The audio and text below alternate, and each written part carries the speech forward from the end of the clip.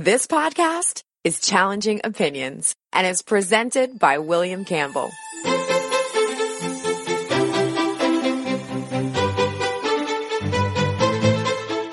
Thank you for downloading the Challenging Opinions podcast for January 21st, 2019.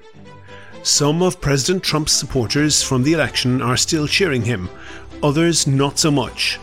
In this podcast, I'll talk to a free market supporting economist who supported candidate Trump and asking him now how he thinks he's doing.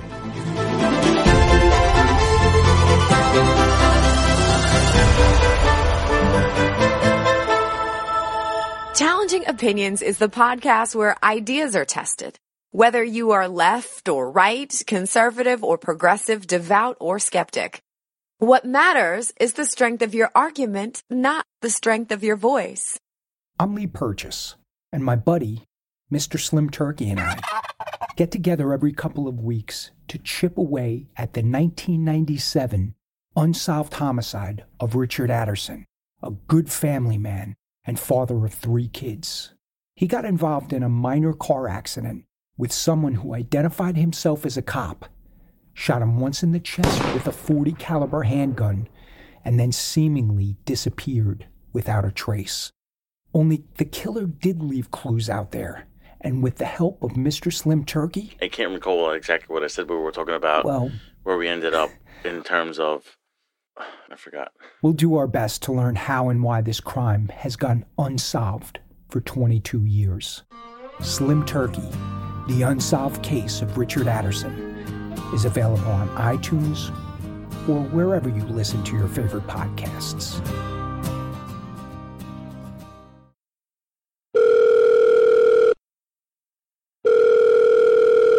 On the line now, I have Michael Pento. Michael is the president and founder of Pento Portfolio Strategies. He's a well-known proponent of the Austrian School of Economic Theory, and that's a supporter of free markets very strongly. He has been broadcast on stations from CNBC to Fox Business News and Bloomberg. His writing has been published in Forbes, in the Huffington Post and the Wall Street Journal and others. Michael, you're very much a free market proponent, and when you see the current administration, the Trump White House, how much of a friend do you think that is to free markets? Well, I feel very ambivalent about the president because candidate Trump was one who very much espoused higher interest rates. He was constantly needling the Federal Reserve under then Fed Chair Janet Yellen to raise rates because he felt that the Federal Reserve was supporting the economy artificially by low interest rates, which of themselves were artificial, and thus promoting the presidency of then Barack Obama.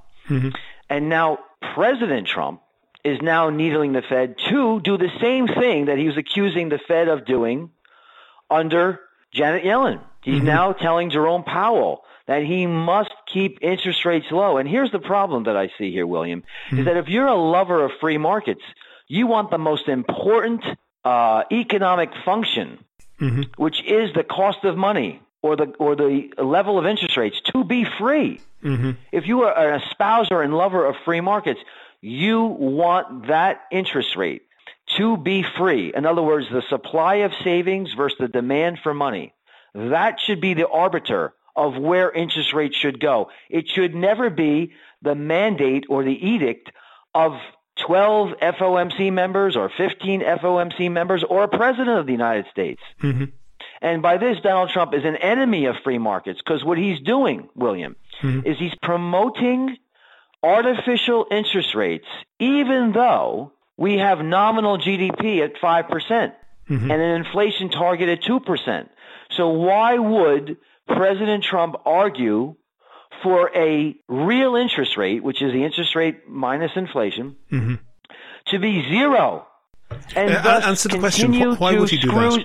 Well, because he wants to promote a booming stock market. Because his presidency, he's gone on record saying that he wants his report card of his presidency's performance to be that of the stock market. That's a huge mistake.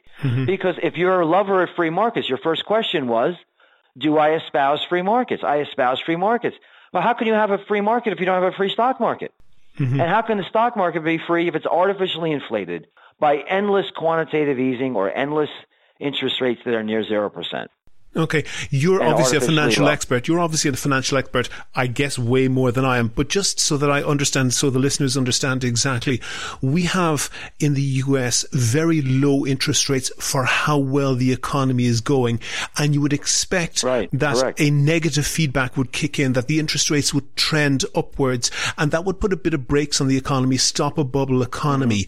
And what you think the president is doing is applying pressure to keep the interest rates down and keep the bubble inflating. That's good for the moment, but it risks bursting with a lot of bad effects later down the line. Am I getting that correct? Yeah, you're very much correct. And I don't know how good it is for the moment either, because, this entire time, what's happening to the savings and investment dynamic? I mean, are retirees being rewarded for being savers? No, it's those who have a lot of debt that are being rewarded. And, bubbles tend to pop very violently. If you look what happened in 1989 in Japan, their massive real estate and equity bubble popped, and they still haven't become anywhere close to recovering that loss.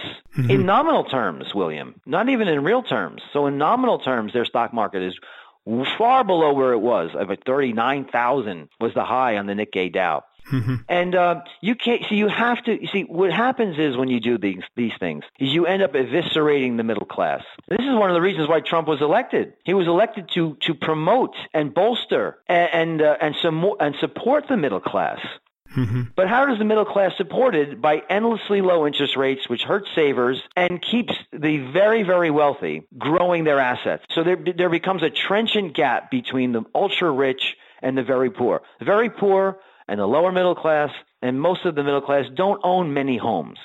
They don't have a tremendous stock portfolio. So what you do is you create inflation, which hurts the lower classes the most. What does inflation do? A much higher percentage of their income is spent on fuel, food, healthcare, college education, and the upper classes have what? A lot of assets.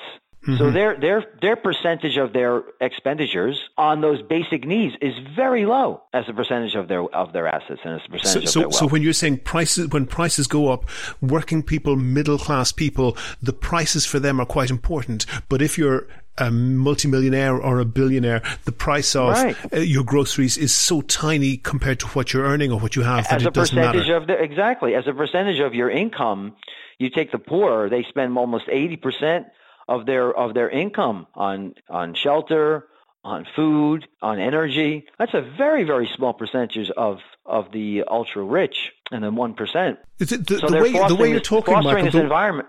The way you're talking, Michael, you're sounding a little bit like somebody who doesn't live too far away from you. This famous new Congresswoman, Alexandria Ocasio-Cortez. Oh my God, forbid! God forbid! She seems to be talking about working people. She seems to be talking about working people all the time. Do you have the same interest at heart? Well, here's the paradox here. Here's the irony.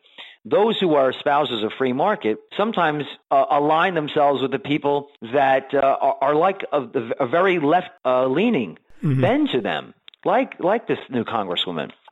Except our solutions are totally different. The problem is obvious. If you're being honest, the problem is there. The problem is that the middle class is being wiped out. The solution is, according to the far left, hey, let's just raise the taxes on the ones that are producing this wealth. Raise their cost of living in this country. And that's not the answer. I want a level playing field for everybody. So why do you want to discourage? Why would you want to discourage the job creators, the entrepreneurs? Why would you want to discourage the next Steve Jobs? Why do you want to discourage the next Elon Musk? Probably not the best example, but why do you want to discourage entrepreneurial spirit? That's what you do when you tax people very highly. How about this? Here's a real solution, a fair solution. Why don't you stop screwing the middle class by raising their rate of inflation, their cost of living, allow their currency to appreciate by letting interest rates rise, and then let these asset prices fall. So let's put some math, some numbers to this, William. So asset prices, so you look at the value of equities as a percentage of the economy, grew to 150% in the year 2000. And explain what that means. Not everybody might understand that. So what does that mean? Okay, so the market cap of equities is the price of the equity Price of the shares of stocks times the number of shares outstanding. That's the value the total of value of all shares. So total value of all shares as a percentage of the underlying economy should never be anywhere near 1.5 times.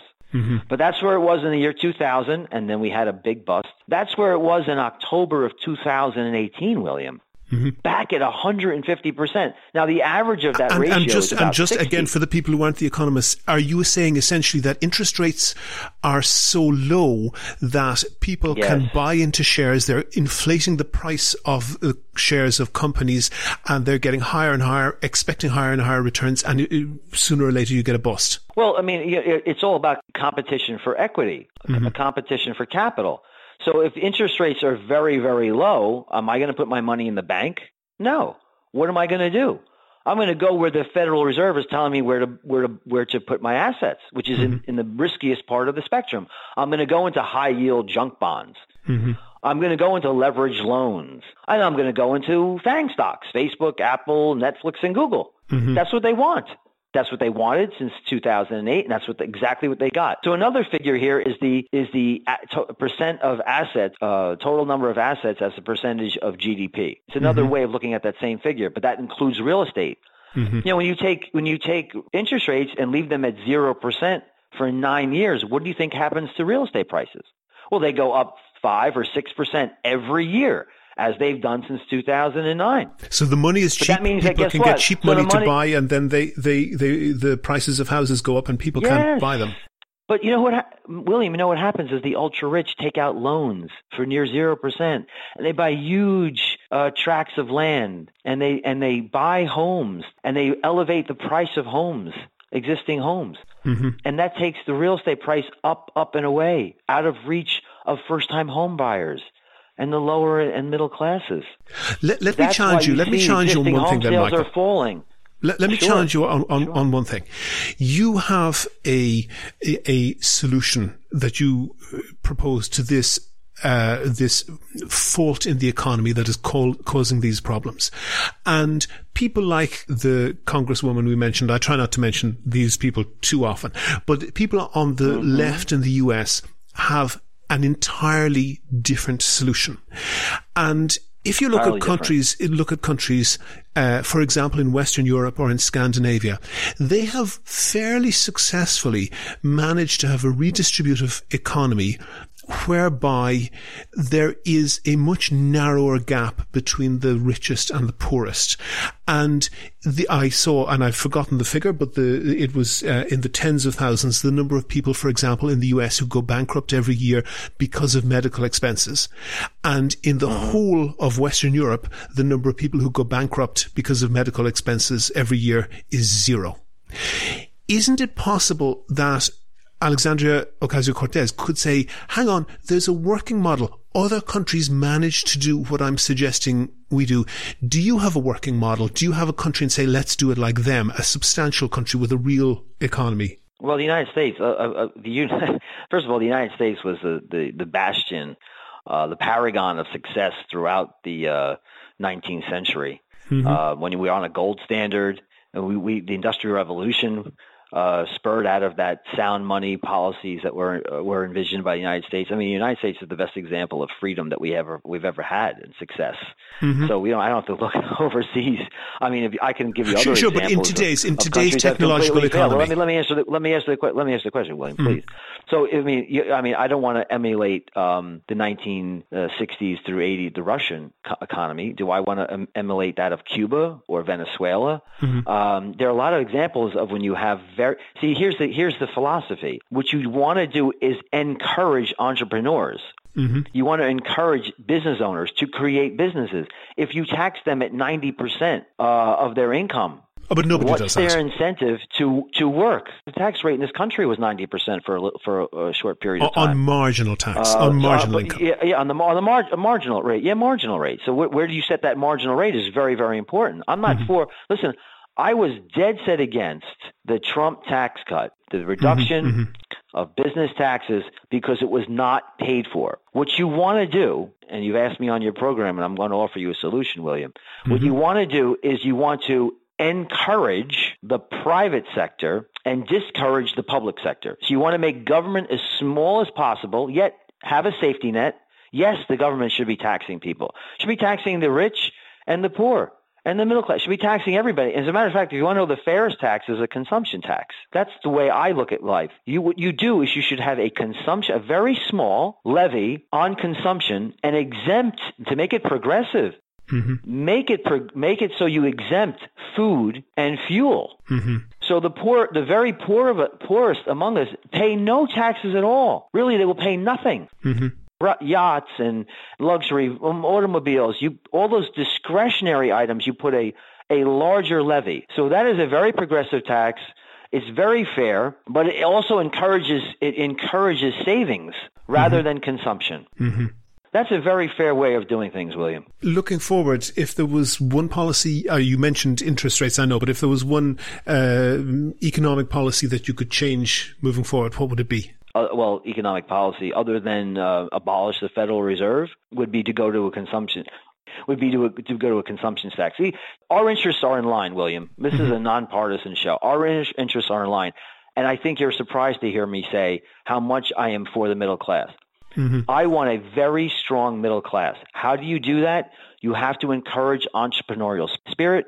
You have to have a social safety net. You have to have a fair tax regime, but you also have to have fair and equitable interest rate regime, which means it must be something that the Federal Reserve does not usurp from the market to ensure that asset bubbles remain in place forever. That can't happen any longer. How can you tackle what you call the FANG companies, the high-tech companies, hoarding billions of dollars offshore? Well, you actually, you try to repatriate that money. You give them one-time tax break to bring that money home. But what they did, instead of taking that money home and investing in capital goods and employees, what they did is they bought back stock. Mm-hmm. So is one of the, I would have put a little asterisk on that. You can repatriate your earnings, but we'll encourage you. We'll give you an even bigger tax break if you invest in your employees and if you invest in capital and you grow the company and grow the economy. However, if you bring it back and just buy back your stock so you can boost the executives and stock compensation, mm-hmm. then there'll be a much higher rate. That's another thing I would have done. It's all about, I'm all about fairness, and I want to protect the middle class. It's just about how you go about doing that is crucial. You do not want to discourage the entrepreneurial spirit. You want to encourage freedom and a very strong private sector. But there are ways of doing that, and there are ways of not doing that. And the worst thing you could do is to try to tax people at a very high rate so they don't expand and grow the economy. History is replete with examples of economies that overtax the business owners, the creators of wealth, the creators of capital, and it has ended in disaster. Michael Pento, President and Founder of Pento Portfolio Strategies, thank you very much for talking to me. Thank you for having me on the program, William. Have you read a blog post or an opinion piece that you think is really right or really wrong? Tell us why. Email podcast@challengingopinions.com and let's discuss it on the next show. Go to the website for sources and links to what we were talking about. And while you're there, please like the show on Facebook, follow @ChallengingO on Twitter, and find out more about Michael and his firm at his website, pentoport.com, and get in touch with me if you can suggest a guest or topic for a future show. I now have a Patreon account, thanks to the people who've signed up as patrons so far. I really appreciate that. More patrons mean that we can devote more time to research and finding interesting guests. And if you'd like to join those patrons, you'll find all the details how to do it on the website. And you can find out how to subscribe to the podcast for free on your computer, your phone, or by email. It's all at www.challengingopinions.com. The Challenging Opinions podcast is produced and presented by me, William Campbell. The assistant producer is Nick Albertson. Thank you for listening.